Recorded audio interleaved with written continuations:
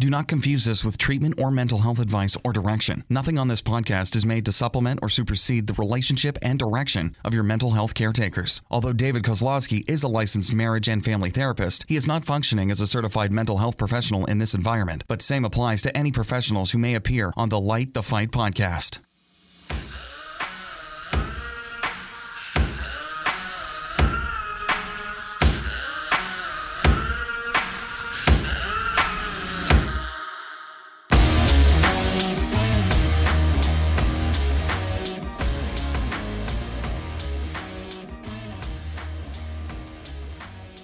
What's up, everybody? You are listening to Light the Fight. I'm David. And I'm Heidi. And if you don't know who we are in this first episode you've ever listened to, then I apologize ahead of time. You can just Google banter. Us. Yeah, just go. But no, we're coming at you straight up right now. We're coming in hot, literally hot, because we got the keto flu. At least it's building right now. If any of you guys out there I haven't felt it yet. If any of you guys have ever out there tried the keto diet, don't do it, because it really helps. So don't take that. What I'm saying is don't do it. Don't do it unless you're all in, because those first couple days, some people a week or two, you can get the keto flu, makes you feel a little hot. But so we're coming in hot, but we're coming in hopeful, because you know how much we like hope here at Light the Fight. Hope. But no, it's yeah. So if halfway through the podcast we start getting really angry and Heidi and I start yelling at each other, you'll know why. I'm actually feeling great about it. I'm just, full disclosure, it's day 2 for me. And so I'm like exactly 48 hours off of sugar. I've never gone this long. So we're in completely uncharted territory. But, if nothing changes, nothing changes. So. Well, all joking aside, this will be my 6th time I've went and do the whole keto thing. I started doing it because I've had a lot of concussions, and 3 years ago it was the first time I tried it, and really it's a trip. It is a trip. After 2 weeks, my sore back from all my old football injuries just went away. It was the craziest thing. Like, a lot of my aches and pains that were just straight from inflammation went away. So if any of you guys out there have tried the diet and you like it, great. Now, granted, like anything, you can do it wrong. Mm-hmm. I did it wrong one time, and I kept on doing lots of cheese and lots of meats, but I was doing lots of carbs at the same time, so apparently that's not keto. And I got my cholesterol tested, and it was the highest ever in my life. My wife's like, you shouldn't be putting a pound of cheese on it. I'm like, but it's organic, baby. Well, it doesn't matter if it's organic if you're eating a bunch of bread and stuff with it. So anyways, if you've ever tried the keto diet, you want to try it, look at it. It's a great way to live. Kind of interesting, yeah. Anyways, it's hard to do though all the time, though, to be honest with you. It's a lifestyle. It's a lifestyle. Right? There's a lot of lifestyles. You know, if you can make it to next week, which I believe you can, start calling you the Keto Crafting Kid. Awesome. Well, I cannot wait. That's better than Crafting Queen, actually. That is better than Crafting Queen. No, I used to call you the, what did I call you? Was it the Queen of Craft? I think that is. The Queen of Craft? It sounds like it. And, I'm not sure if I feel like I'm the Queen of Craft, but I'm the Queen of something. The Queen of something. That's for sure. Anyway, it's good to be here. And tonight, it is night, actually, when we're recording this. And we're recording this a little bit later than normal because we had to work on something else for a moment. Yeah, you guys, we are getting ready. I don't know if I'm supposed to tell. We can tell. No, we're getting ready to actually record and film Light the Fight on video so that we can share it on YouTube. We had to wait for artificial technology to be able to Photoshop us with live camera footage. So you're going to see a 21-year-old version of me and Heidi. Well, one of the things that we needed, we kind of have an echoey room. We noticed there's echoes. And so we have these sound filtering curtains now. And we also needed a rug. So big shout out to our Well Woven friends. Because you gotta say that again. That sounded like a tongue twister the way you said it. Well Woven. Well Woven. And they sent, I reached out to them and I told them what we're doing. And they sent not one, but 2 rugs. And I don't know. I can't. We're going to have some fun with this. We can't decide which one we like better. because, aesthetics are everything, quite frankly. Presentations are everything. So we might have to get your guys' advice on it.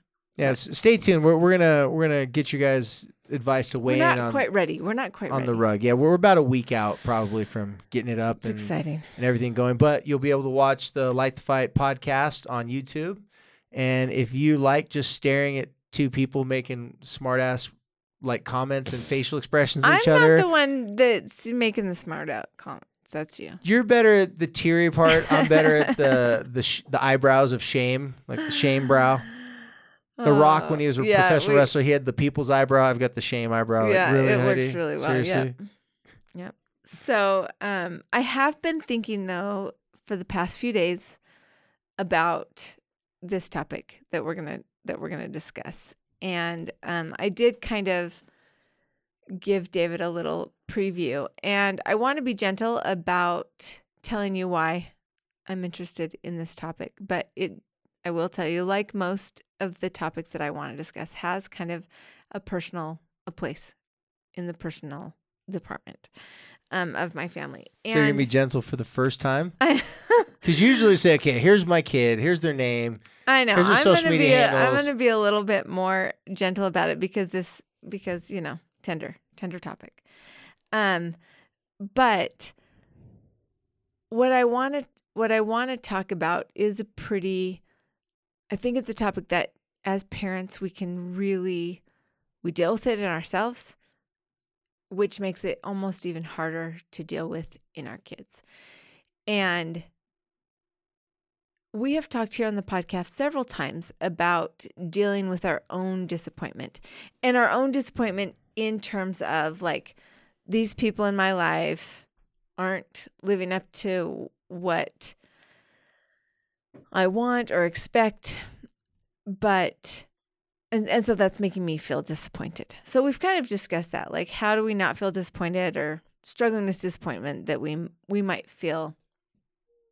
But what I actually want to talk about today is, as a parent, as a mom or a dad, and maybe even a friend, a support person, how is the best way to help somebody deal with disappointment in their life?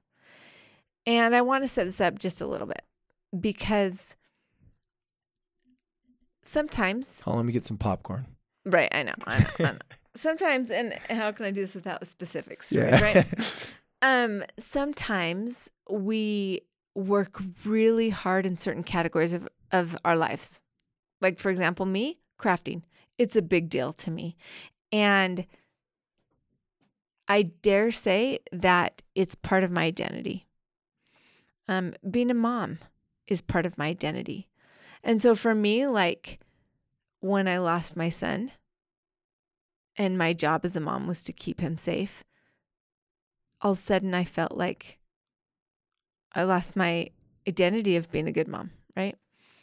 In the crafting arena, when I take an idea, a program, something that I'm pitching to a buyer, and they don't like it, and they don't like it, whatever, then I start to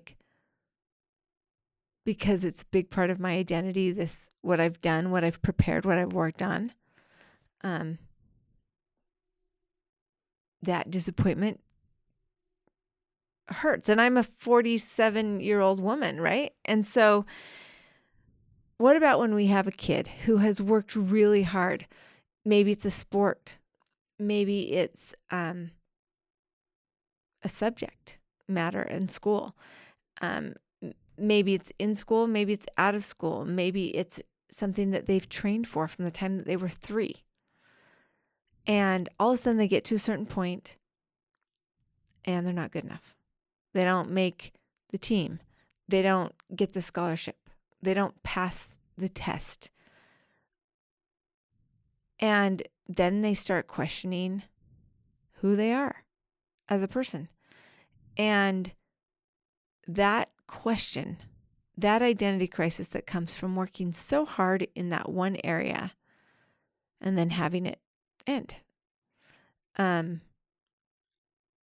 this is a tricky road, I think, as a parent, as a sibling, as a friend. So I wondered, you've always got these great suggestions, and I have a notebook here. I'm ready to actually take physical notes because this is something that everybody goes through, dealing with disappointment and having things just not roll out like you thought they would. So it's kind of like, well, the sooner you figure out that life just isn't what you thought it was going to be, the better. So maybe don't say that. Like, that's kind of what kept Sounds like something Grandpa Jesse would say. It definitely kept coming to my mind. Well, if any of you guys have a Grandpa Jesse out there, I apologize. I just like to make up random names. I think it's Uncle Jesse from the Dukes of Hazzard. Is that what you're? I was trying to think. What was that? What was that TV show where the Hollywood Hillbillies? What was it? Where they struck gold? Remember that old TV show? Yeah. Was Jed? It was Jed, right? It was Jed. That's what it was. But was it the Hollywood Hillbillies or the? Oh gosh, I know someone's out there listening. No, it's not that. I can't remember. Anyways, Jed. No. Struck gold. Yeah, Beverly Hillbillies. I cannot believe I just pulled that out. That must be the keto talking. Like, that must be the keto talking. See, that's what happens when you go carb deficient. You start talking more nonsense. No, yeah. So back to what you're saying, Heidi.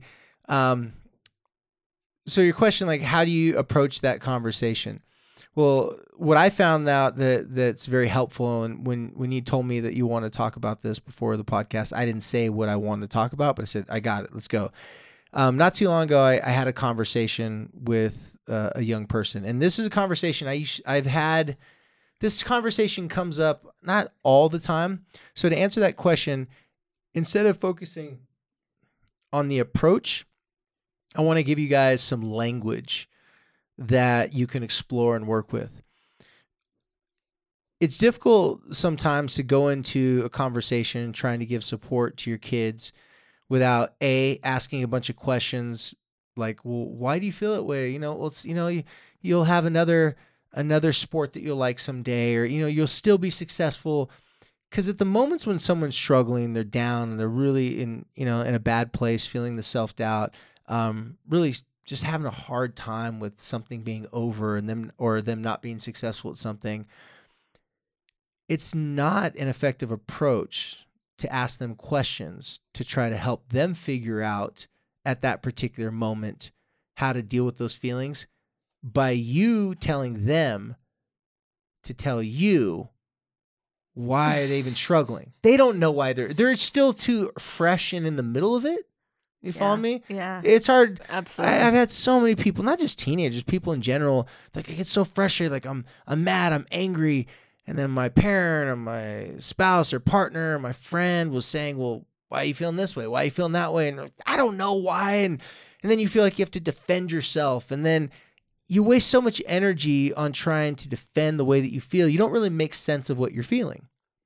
So instead of like the approach, let me just give you some language. And so I'll go back to this young man not too long ago and again, I've used this with lots of people, and it's a pretty wide variety of topics and conversations of someone feeling like they've failed, someone feeling like they've gone through a hard time that you can use this type of language with. So let me tell you the story. And like always, when I'm speaking about clients, I'm not going to say enough of the actual details of this person. So if I say it's a guy, it's probably a girl. If I say, it happened last month, it's probably last year. I have to do these things so, to protect confidentiality. But so I was talking to this young man, and now I'm using an extreme example. So this young man felt in the past 1 or 2 years, very, very much convinced that his life has completely changed and not for the better.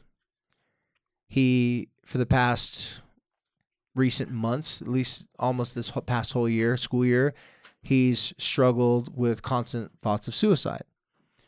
And when we talked about the different details of, what led him there, he just can never really wrap his head around all the different things that's happened in the past year or two that's made him feel this way. It's just this empty, numb feeling that he just couldn't quite understand. And it took a little while for us meeting for him to come to a place where I could share what I'm about to share with you guys.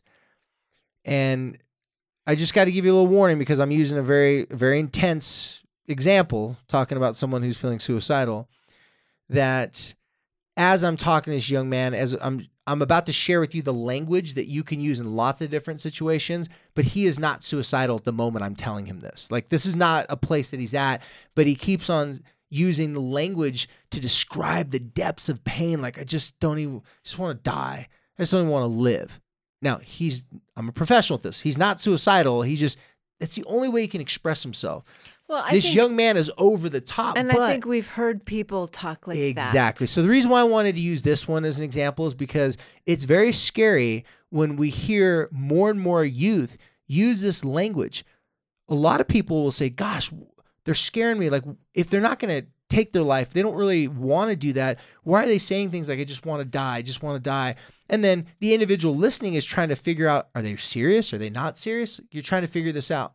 But what I'm about to give to you is a story that's going to give you an example of how you can have a conversation and change the language to something that you guys can both talk about and relate and connect to, so that the person doesn't have to be so extreme in the way they're saying it when it comes to suicide. Now, I'll also tell you, in your example, just someone that's failing in something that they really enjoy or that they're trying to be successful with, how you can use it in those situations well. So back to the story. So he and I have been working together for months. Finally got to the place, definitely not suicidal, but the only way he could describe his feelings was with death and dying. And it was just it was such a pain that he didn't know any other way to express it. And so what I did was something that I learned a long time ago when I worked in psych hospitals, when I used to do these suicide survivor support groups. Instead of trying to make sense of his analogy and his expression using these words of, like, I just feel like I need to die, right? What I did was I pulled up the word grief. And I said, you know what, this sounds really familiar to me. And he goes, he goes, how so? I go, do you know what grief is? Like grieving? And he's like, well, yeah, like when someone dies, you feel sad after they die. I go, that's a little bit of what it is. And I explained to him that grief isn't specific to a physical death. The stages of grief, I shared with him, there's 7 documented stages of grief. First one being shock and disbelief. Second one, denial. By the way, not necessarily in these order. They're like, dun, dun, dun, dun. They don't necessarily have an order. Third one, guilt. Fourth, anger and bargaining. Fifth, depression and loneliness. 6, reconstruction, work through. And 7, acceptance. Now, those last ones are kind of the ones you end it with, but shock and disbelief doesn't always happen before guilt. That's it's not always in a perfect order. So I explained to him there's 7 different stages of it, and he was looking at me going, "Huh?" And I said, "And because it doesn't have to be an actual death, let me give you a different way to see grieving. Grieving is the death of any important relationship, significant relationship in your life." And when I explained this to him, I saw him light up a little bit. I saw him kind of like some light bulbs went off. And I said, after all these months I've known you, here's a couple things I know for a fact from what you've told me out of your own mouth, that I believe you've been stuck in this grieving process with. You haven't gotten through this because you didn't get to the reconstruction and the acceptance part yet. You're still in these other phases. He goes, what's that?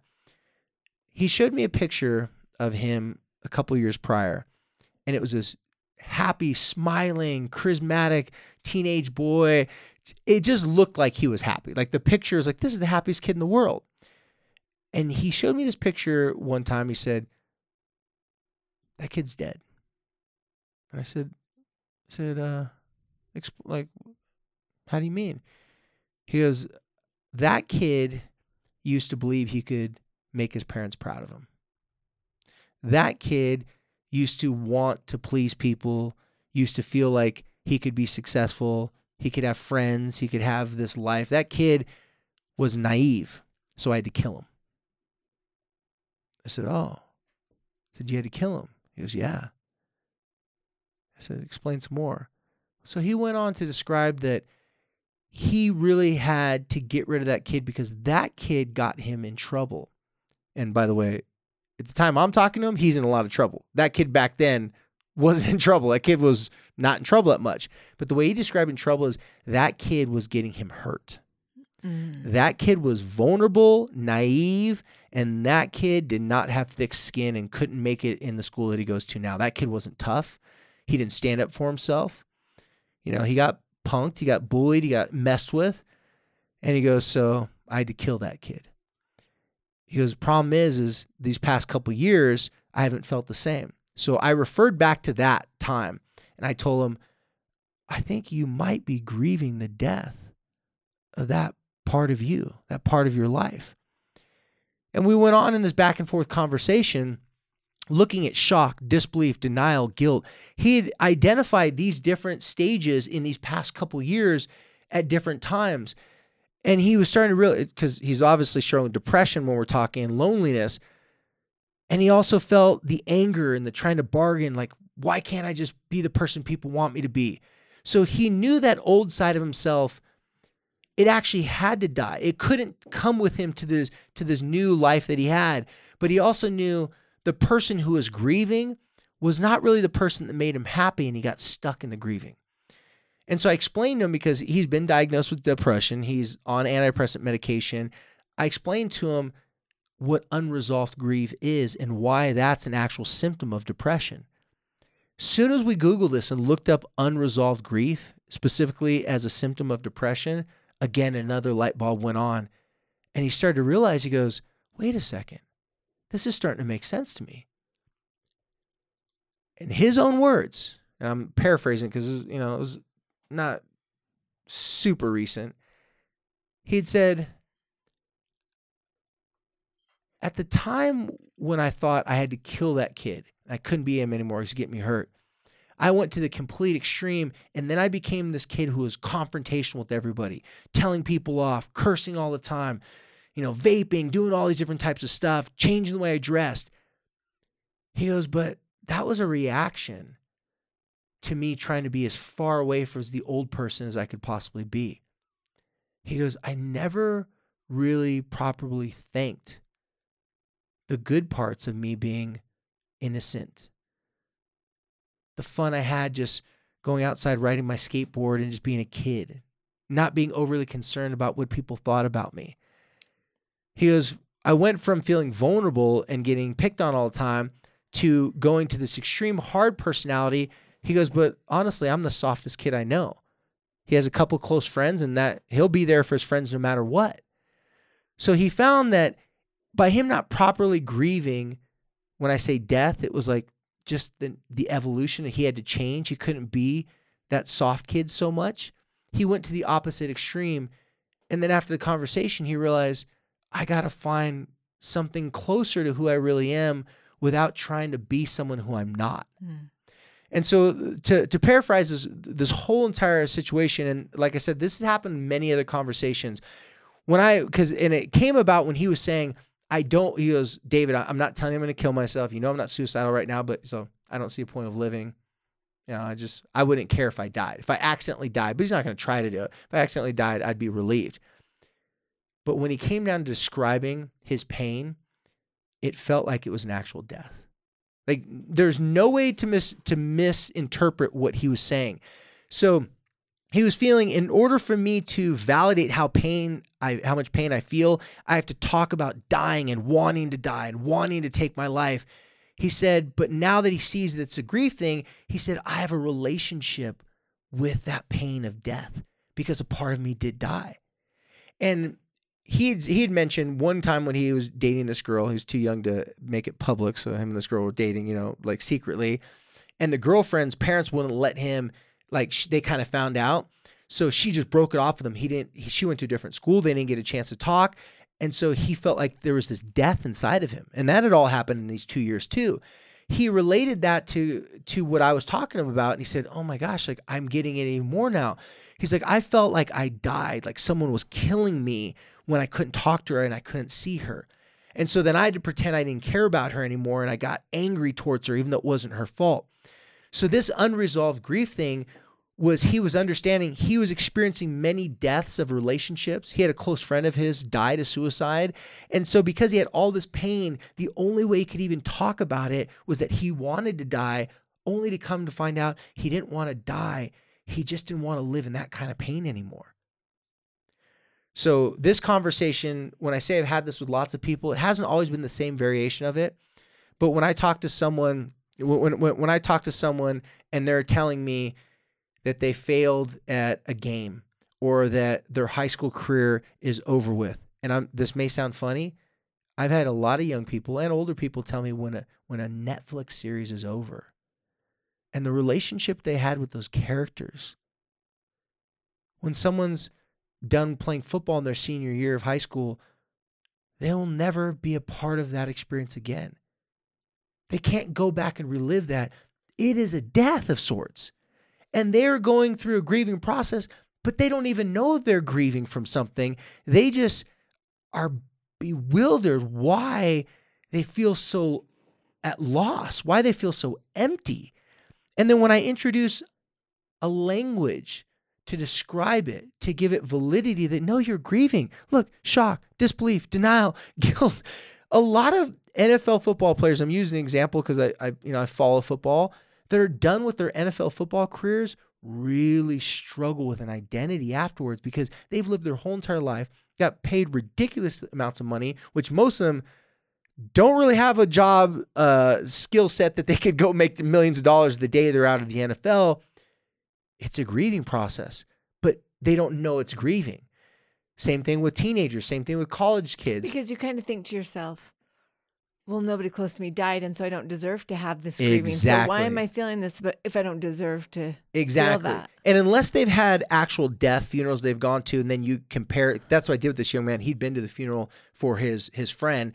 Then he realized that there's a commonality between going to his friend's funeral, dealing with the girlfriend breakup, and dealing with all this other stuff. The only difference was the funeral made more sense. Right. It was, he could take flowers there. It was a physical thing. Other people were there experiencing the same thing. But when you're alone, experiencing this thing all by yourself, even if other people are also done with dance, also done with their football career, it seems so isolated and so personal to you that we don't necessarily get the same camaraderie and the same team and group wraparound approach of people grieving together. At a funeral and those other types of things, there is a group grieving, but with football players or dancers, kids graduating from high school, if they don't have something set up for them next to just transition right into, they can get stuck in that grieving process. Well, especially when the next stage is super unknown. And unknown also like having 100 options is almost worse. I mean, a lot of kids leaving high school, it's not like, okay, I'm gonna do the same thing my dad did. I'm gonna do the family business, that's what it used to be. Like, okay, my dad's a dentist, I'm gonna be a dentist. Or my dad he works for the post office. He got me a job at the post office. Yeah. But now it's like you step into that realm of a million choices and the levels of unknown. Like, this is making tons of sense to me. I think that it's actually even making more sense to me because I have experienced grief. Like the death of your son. Death. And I can look at, just like what you said, that I can look at pictures of me before Corey passed away, and there's a freedom that I can see in my own eyes and in my own smile that didn't know what this felt like, and this makes a lot of sense to me also because, interestingly enough, the thing that makes the most, like, I've known about denial, I've known about shock, I've known about anger and guilt, But you know what one I've actually never known about is reconstruction. I didn't know that was part of the grieving process. And it's almost the scariest. Well, yeah, and let me give you an example, not a story example, one that comes to mind because I've very painfully have had to sit with, it's pain for me, but more pain for them. I've worked with helped a lot of young women and young girls, boys too, more so with women that have been sexually molested and raped. And all the other ones, it's just they're happening, right? But when you get to the reconstruction part... You have to make a decision. Exactly. When you get to the reconstruction part, think about it. So much of your pain is connected to that experience that when you try to separate yourself from the pain and you have to reconstruct and create a different identity, just like, and I'm using a poor example, but just like an ex that we broke up with that we know is not good for us, logically it doesn't benefit us any to be with that person. The expiration date's done. We need to move forward. But for some reason, we just keep on going back because it is a known.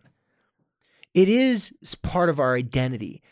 And all too often... And there are feelings. And they're feelings. Right? But back to with the girls, it's really confusing with them because some of these girls had never had any sexual experiences before. They'd never had anything of that. So the only thing that they associate with that was shame. But then they get into a relationship. I've counseled couples where the husband's like, I thought we're going to get married and have sex and be all great. And the wife's sitting there going, there's some stuff in my past I never told you about. Come to find out, she's sexually molested. And, this has happened multiple times. And then now they're in a relationship where you're supposed to have sex, but yet that sex is associated to pain.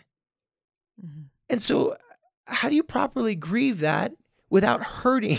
Like, how do you step away from that without hurting your spouse? And there's this protective nature for the things that we lose. And so with this young man, getting back to the original story, he acknowledged that even though I realized that old part of me had to die, I'm still angry and bitter and frustrated that he got me hurt. Like he was naive, and that's a part of me. And so he started to realize that he had to go through that course. He had to learn, but by reacting to who he doesn't want to be anymore and do the complete opposite, that's not middle, that's not center. That's just a reaction to who he doesn't want to be anymore. But he was still connected to it because he was angry that young, naive kid got him hurt, disappointed, and bullied. He couldn't accept it, like that seventh part. The acceptance part of it, that young man was not wrong or flawed. That's just who he was at that particular time in his life. And he has to, when I say properly grieve, you got to acknowledge these different phases, that they're real, in order for you to allow yourself to have space and move forward. I talked about one of our past podcasts that in certain types of therapy, we try to expose people to the things that hurt them, not in a bad way, but just to help them grow from it. So there's post-traumatic stress disorder, and then you need to achieve post-traumatic growth. Being a victim of something, or feeling like you're shame, like you're horrible, you're worthless, you're completely, you're in incomplete shame. Being in that area of your life, that is like a death. It just hurts so bad that you've been embarrassed, that you failed at something. Even though it's not an actual person that died, it's a part of your hopes and dreams that died. Those girls that I counseled that been sexually molested, the dream that they could make love to their husband for the first time and lose their virginity, gone. The dream that they could have a good, happy, normal sexual experience with a loved one, gone. It died. And that is so hard for people to wrap their head around, from as small as ending high school, as small as having a friend group just move on and you not really be able to connect with anymore, to being done with sports, to all the more extreme stuff like being molested, trauma, all the way to death and suicide. These are different types of relationships that we have to grieve. And if we're not grieving them properly, there's so many signs and signals that are telling us something is not right. And unfortunately for that young man in the story I told, he thought that the only way he could make sense of it is he would have to try death. Because if he felt like he died, then him being alive was a mistake. Mm-hmm. And so he did have suicide attempts before I met him.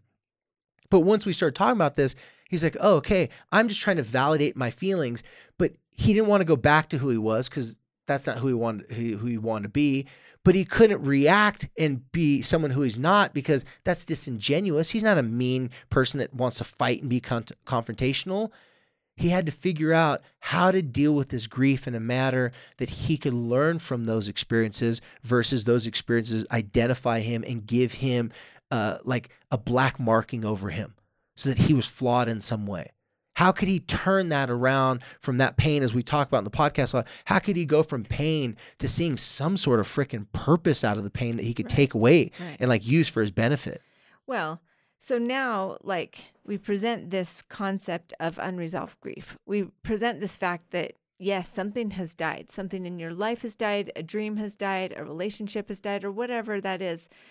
And they may or may not have had control over it, right? Like, I think the most frustrating ones are the ones that we don't have control over, but some things we do have control over and they still end and it's still hard, right? So now, maybe what I want to... I was going to share the approach. Okay. Now that you have the information. Because I'm asking myself, like, what we want to do as a mom is say, don't be sad. You're better than them. Or, you know, it's time for you to grow up. Or get used to disappointment, babe, because this is called real life, or, you know, whatever that is. Dismissing the pain, dismissing how uncomfortable it is for them at that time. Right, which... It's not the intention of the person to dismiss it, but when you see a loved one in pain, it makes you very uncomfortable and it creates a sense of pain for yourself.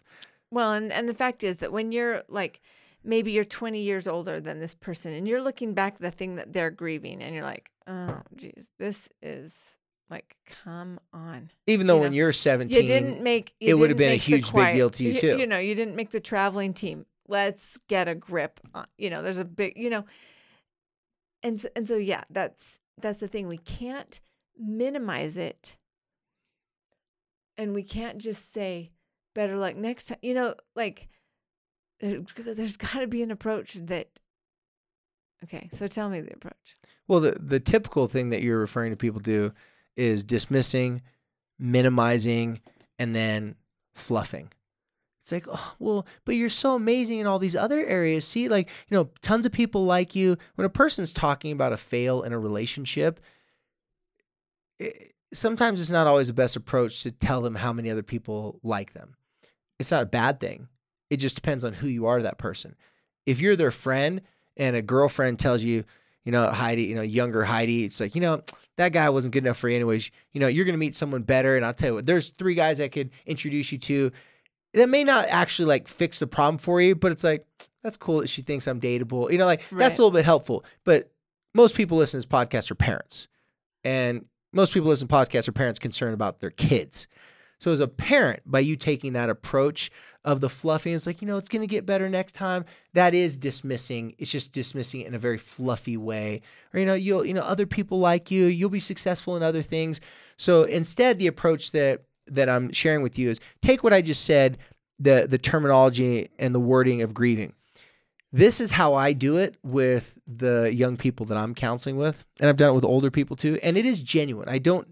I'm not saying this just to make them feel better. I truly believe this. So I start out like this. They're telling me what they're struggling with. They don't associate that with grief. They associate with failure, worthlessness, shame, all those different types of things, right? That's what they associate with, embarrassment, right? So instead, I sit there with this a look on my face. Man, when we get YouTube, you'll be able to see this a little bit better. Like a look on, because body language is so, so important.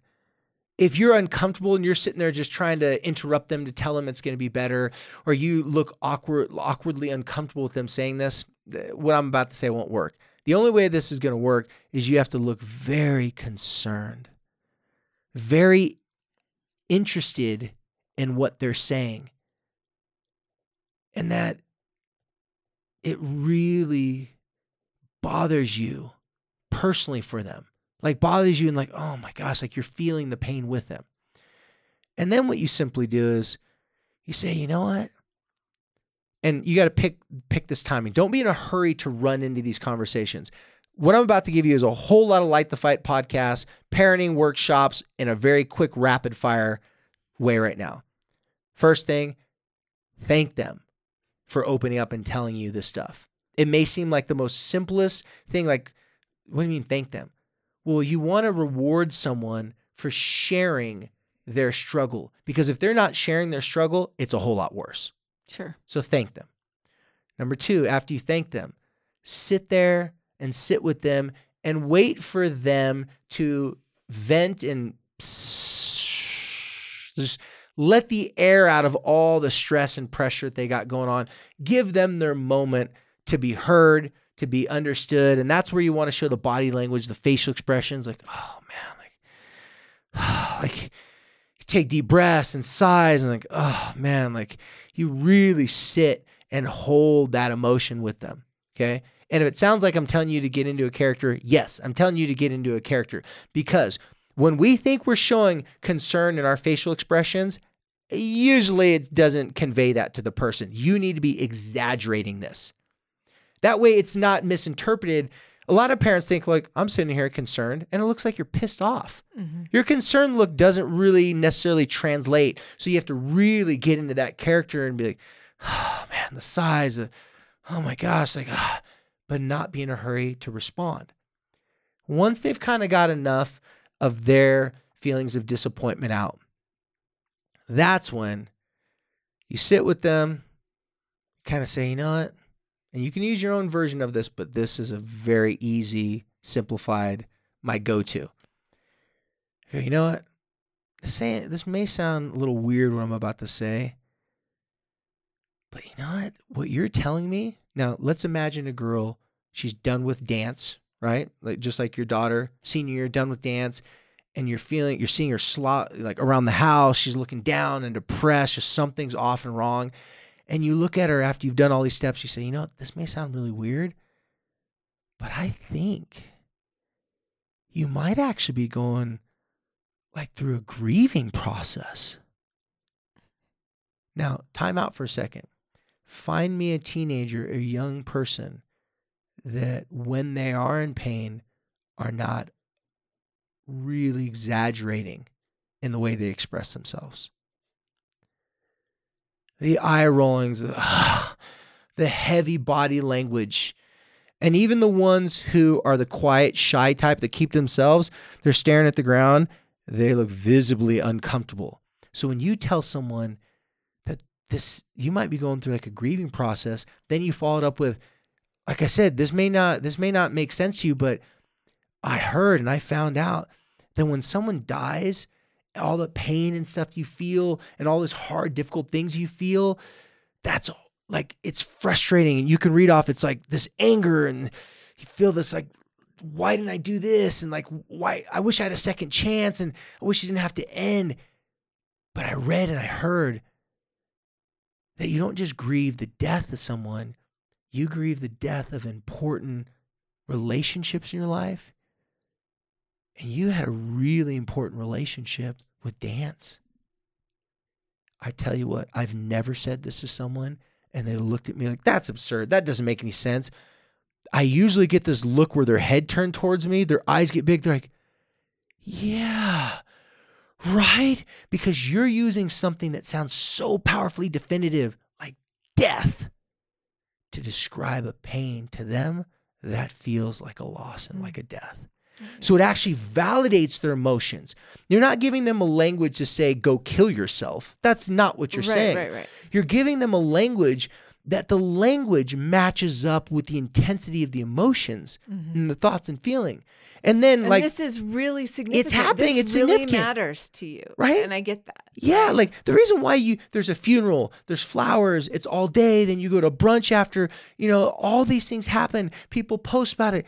Deaths, like actual real deaths. The reason why so much goes into funerals and the planning is because it's not a celebration. It's not a party you're throwing. It's an acknowledgement that it was real. Mm-hmm. That loss was real. All too often, we don't get acknowledgement that our pain and our loss is real. And we don't think, like you said earlier, Hardy, most kids wouldn't bury it. Most kids wouldn't say, put it away, pretend like it never happened. Most kids wouldn't say, oh, I feel like this is a death, even though they're feeling like that. And most people, when they hear that, wouldn't think, oh, that validates as a death. But I tell teenagers, I said, you need to go explain this to your parents. Say, this may sound crazy. Instead of saying, I feel like I died, say, I feel like I'm grieving. It's not a death of a person or anything, right, but it's a death of something that was important to me. When I talk to people that have been married, divorced, and then remarried, it's like, so is this where you plan to be when you're 35 years old? They're nope. I'm like, so you have to grieve that it didn't work out the way you thought it was going to work out. And I know you can relate to this, Heidi, and a lot of people, they'll sit there and say, for the past 10 years of my life, I planned it to be a certain way, and now it's not that way. They don't want to let go of that. Right. Everything was bet. They bet everything that it was going to turn out that way. That's a process of grief. Like they're trying to bargain. They're angry. They feel guilty that they didn't do this and that. And that's a normal process. So I don't tell people just get over it. But I also don't tell people that it's not real either. And when you give them the 7 different steps, just go, which one are you in right now? And they can point at it. Mm-hmm. They can say, I'm in disbelief. I'm in denial. I'm depressed. I'm angry. I'm guilty. I like that. I like that a lot because, and I guess I'm relating with this on so many levels because I can relate with it on the most extreme level. But I can also relate with it on the teeniest of levels where it's like death of your identity that you talked about earlier. Well, and that's probably more extreme, but like even, not getting into a college that I wanted to get into or a program in the college that I didn't want to get into or, not scoring a certain number on a test or, not getting a buyer to pick up a program that I really thought was going to work out or, And it feels so definite at the time. It feels so like that's it. Like, and that's the thing that death, we associate death with, that's it, done. And so when I'm hearing people using damned if I do, damned if I don't, they're associating that one moment and that pain of that moment as a predictor of future moments. Uh-huh. And that's a problem with being able to get through grief properly. But this also is such a light bulb moment for me. And because I've thought about grief a lot. I've wondered where I was. I've noticed that we've talked about this. It cycles. And so you might have the disbelief like a lot of times in a row. But I've never thought about how all of these things like the depression, the anger, the guilt, the denial, they kind of come whether they're invited or not, right? And you don't really get to choose. You don't really know what you're going to feel that day, what's going to trigger what feeling. But I've never thought about how you choose the reconstruction. And the reality is that I feel like I've had to choose my own reconstruction multiple times and then fail because I was depressed or fail because I was in denial. And then I choose reconstruction. And then again, I'm angry and it sets me back. Right. This is really good information, actually. Well, really quick, back to summarize what I was saying as far as like once you go and you carry the body language, you tell a person this may sound crazy, but it reminds me of grief. Yeah. Then what you do is you educate them with providing them with information and new language. Because when you're trying to put words to describe your pain, there doesn't seem to be too many words in the English language that accurately describe it. But then again, if it's not something that significant, it's a small thing, no one wants to sound like they're crazy or and they're being like inappreciative. Totally extreme. Yeah, they don't want to sound like they're inappreciative of the great, amazing blessings in their life. So there becomes this disconnect. Like, I feel this intense pain, but outside I don't really have a logical reason to validate it, and I'll sound stupid if I talk about it. So once you have that conversation and you invite them to having a new language with it, it opens up different ideas. So I'll give you the ending of that story with that young man. His idea, not mine. He said at his friend's funeral, the eulogy, he said, my friend died of suicide. He goes, but the eulogy wasn't about all the things that caused him to take his life. The eulogy was about all the amazing things in his life. And so his own connection with that, he goes, I think I need to write a eulogy for my former self and properly give him the burial he deserves. His idea, not mine. Now, granted, there's a lot of deep stuff happening in the talk, so he didn't just, it was like one light bulb to next. So what he did was, from that session, next session, he wrote a eulogy. And he didn't write it for his death. He wrote it for that boy who he despised, that he felt got him bullied and hurt. And he said, you know what? He was a fun-loving kid that just wanted to go ride a skateboard. He was naive to all the pain in the world, but that was the most beautiful thing about him. He didn't care what people thought about him. He wasn't concerned about critics. He was goofy and weird, and people made fun of him, and he laughed it off. He actually paid homage and respect to all the great things about that young man instead of despising him, hating him, being frustrated that he ever existed. And then shortly after that, that was that reconstruction stage. And he was then shortly after that able to start with the acceptance that that was just what I went through, a part of how I had to get here. And then the last 2 years was my anger and frustration. And now I can put that to rest. And he now feels he's better. I mean, I've talked to him a long time, but he now feels like he's better off because of it. Mm-hmm. Which I think most of us get to. Yeah. When I said I haven't talked to him in a long time, I haven't talked to him about this in a long time. Mm-hmm. Like this has been kind of, something that's been going on for a while, but it's just, this was no longer the issue anymore. Then it just went to the other thing that he needed to focus on and moving forward in his life.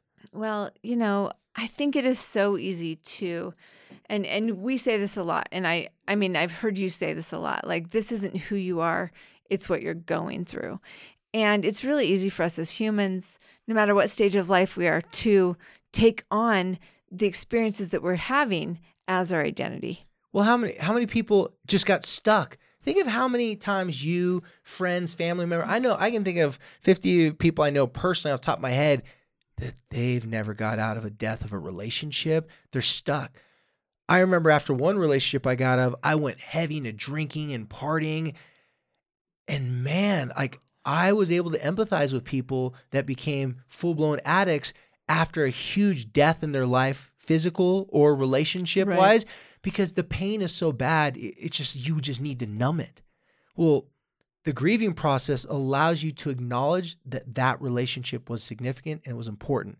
Numbing it, running away from it, doesn't acknowledge it. Mm-hmm. And so if you don't acknowledge it, you can't accept it.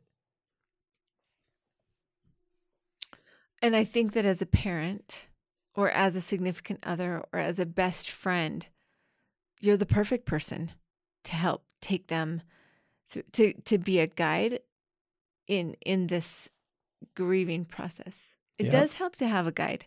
It does help to have somebody to kind of maybe help you see things from a different perspective. But a guide doesn't convince you that it's not happening. A guide doesn't try to minimize it. A guide says, gosh, I can relate to it, give some helpful information. And in this language, it's been so helpful for me throughout the years. I can give it the stamp of approval that you can start a conversation on the smallest of things, like Heidi just said, failing a test. Even with younger kids, that don't really understand too much. I mean, not like 4 or 5, obviously, but even younger kids in elementary, it's like, man, almost it's like, this part of you is gone. It's like this part of your life is gone. And like, that feels like a death, your have friend. A best friend move away. Yeah. It allows you, here's another thing, as a support person, as a guide, it allows you to talk about it in a way that doesn't frustrate you, and it gives you some sort of navigation, because it's easy to just go, just get it. You'll meet new friends. But if you go, no, actually like it makes sense. Like it feels like a death, like, because your friends, even though they didn't die, they're gone. And in some ways it's more complicated than a death, because they're out there, you can FaceTime them, but it's not the same anymore. Yeah. It's changed. Yeah.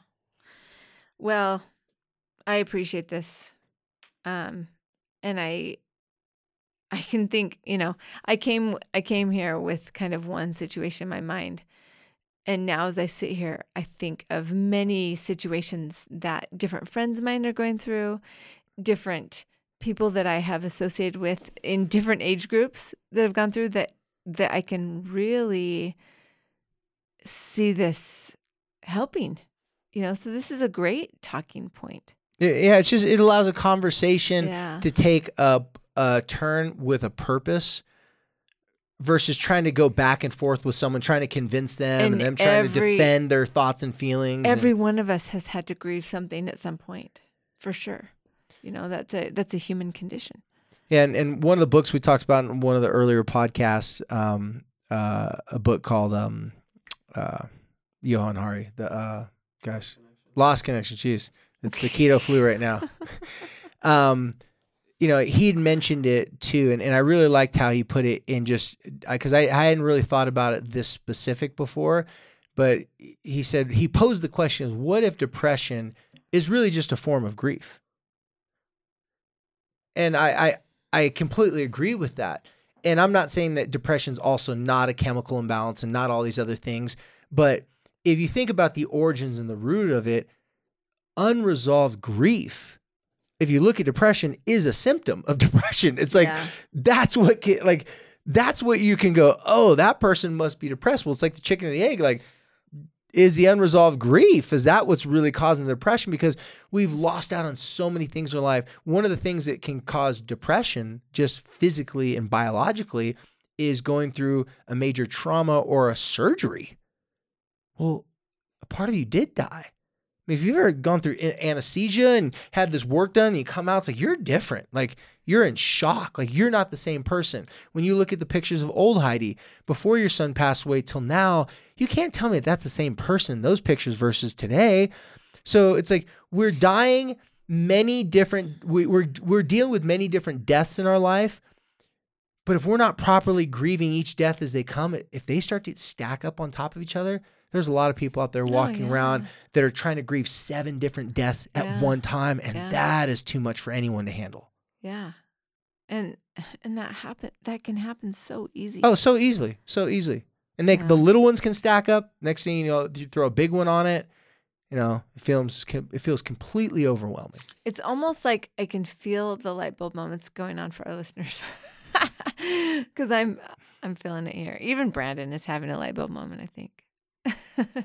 Which is not easy because he knows everything, right, Brandon? Yeah, true confession. The first time that I personally felt this, in my adult life, like a big one, was when I got married to my current wife. Like, when we first got married, it's like, you're in the dating phase, and I was married once before. This is the perfect woman for me. I thought it was going to be perfect. As soon as we get married, right after our honeymoon, we struggled for the first 2 years. We went to counseling. And my mind was blown. I'm like, she's making me feel exactly like my ex-wife made me feel, but she's a totally different person. And I'm like, I had so much unresolved grief. PTSD type of it. Nah, not PTSD, but just like, I had the mommy issues, the ex-wife. Okay. I hadn't really worked through acknowledge like the divorce I went through. I just like, oh, this is a different situation. It's better. It's great. And it confused me at first. Like, why is my current wife, who I knew was the right choice for me, making me feel like the old wife? And I had to deal with some certain things that I thought I dealt with. And sometimes unresolved grief means we got to go back and open up some of those files from the past and just look at them again with new eyes. Like, put on a new set of glasses. And I figured it out really quickly when I started going through counseling, and more importantly, when I started counseling people again. As soon as I started counseling again here in the state of Utah, because I took a small hiatus from when we moved from California to Utah, that's what changed me and my wife's relationship. It wasn't so much the actual counseling I went to, but when I was really counseling couples again and talking with families, I saw what I wasn't seeing in my own relationship. I went home and I started to do the things that I knew other people needed to do, and it quickly started to turn around my relationship with my wife. But I didn't even see it myself because I hadn't properly put to rest some of the things that were still hanging around. Yeah. Well, thank you for sharing that. See, I'm learning, you guys. I'm learning. I'm proud of myself. All right. Well, I think, thank you for sharing that. I think that definitely answered my question. And I also think we're at the end of our allotted time. They're kicking us out, and here's security banging on our door. They're kicking us out of your studio. Nah, it's been a late night, you guys. As we said, we'll be doing YouTube really soon, so you guys get to see Heidi and I's lovely faces. Heidi's really excited about that. I am, because I like to come here like with no makeup and, sarcasm on my part. Anyway, so I'm going to have to start looking. Well, how about me? I got all these marks all over my face. I'm going to have to, I don't know what I'm going to do. Yeah, David does look like he got beat up today. I kind of did, but the person did shake my hand afterwards. So I was it wasn't trying really hard not to look right at it. I know. And did you notice I have a little cover-up makeup on it from earlier? It came off, though. Yes, guys. You put makeup on it? I tried to put some of my wife's cover-up makeup on it. Hey, this confession session right here. If you could see me right between my two eyes. It is a huge red mark. Yeah, not as huge right now, but we had a meeting earlier today, and right when I walked in, she looked at me. She's like almost in that Austin Powers movie. It's like, mole. Like, you couldn't take it. I'm like, okay, Heidi, I see it. But you couldn't. And then I wanted to ask what it was, but we're in a meeting, so then I just had to make some jabs. Believe it or not, you guys, when I go train the mixed martial arts stuff, there's people there that want to hurt me. I don't care if you talk about feelings that they go, oh yeah, you want to help people? We're going to help you, Dave. We're going to humble you. Right.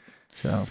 Well, as always, you guys, we appreciate you coming and listening, putting up with us, in our reality.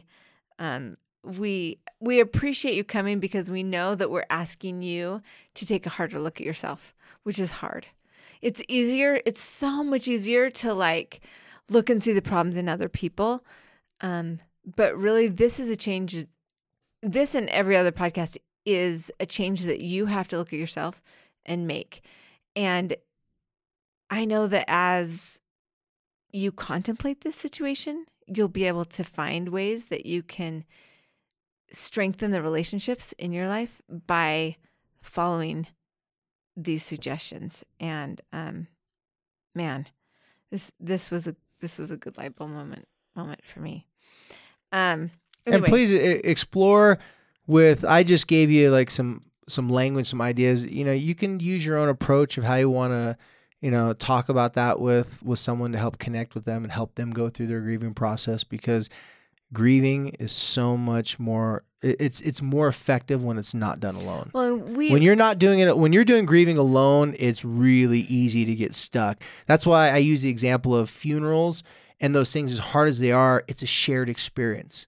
It's some cultures, they have specific ways to grieve, and it's not 100% alone. It's usually social. It is a social experience that you're validated by the more people that are on the same level as you. Like you talked about after your son passed, the hugs you got and those things. Imagine if you just put him in the ground. If there was no service, there's no kids wearing wolf shirts. Imagine doing that all alone. Right. Well, and you said the key word right there, validation. When we say to somebody, I think you might be grieving this, that's validation. And that's the opposite of the dismissal and the minimizing that we kind of want to do, just to maybe try to kick it to the curb, And one thing I forgot to point out, you guys, this could be a conversation you need to have with yourself. Oh yeah. For sure. This might be, I've had to have some tough ones with myself where I'm mad and how come I can't get over something, only for me to remind my own Kool-Aid that I have people drink. I'm like, oh, I'm actually grieved. Like, yeah. And then it reminds me that it must have been important then. Whatever it was, it had to have been important, regardless how ridiculous or stupid it may sound on the outside. It must have been important for me to feel this way. And it might not make sense, like you Yeah, said. it might not make Sometimes sense. it might not make sense, but it is real, and so processing through it helps. Anyway, so good, so good. I love it. Again, And if you're grieving the loss of your contacts, just call 1-800. there, there you go. If you can't, If you can't find them, misplace them. I just want to give them a shout out. Too long. Normally we just thank them for supporting us, but I just want to, they also have a good product too. Great product. We really like those folks. Yeah. At 1-800. So, and we really like our friend. I have to just say, it is making me so happy just that this cool rug is on the floor. Well, listen up, guys. We're gonna need your guys' help. We got 2 beautiful rugs to pick from within about a week or so. We're gonna get a little. Let you pick. We're gonna let you guys pick. So. All right, you guys. Thank you so much again for listening, and as always, thank you for helping us to light the fight.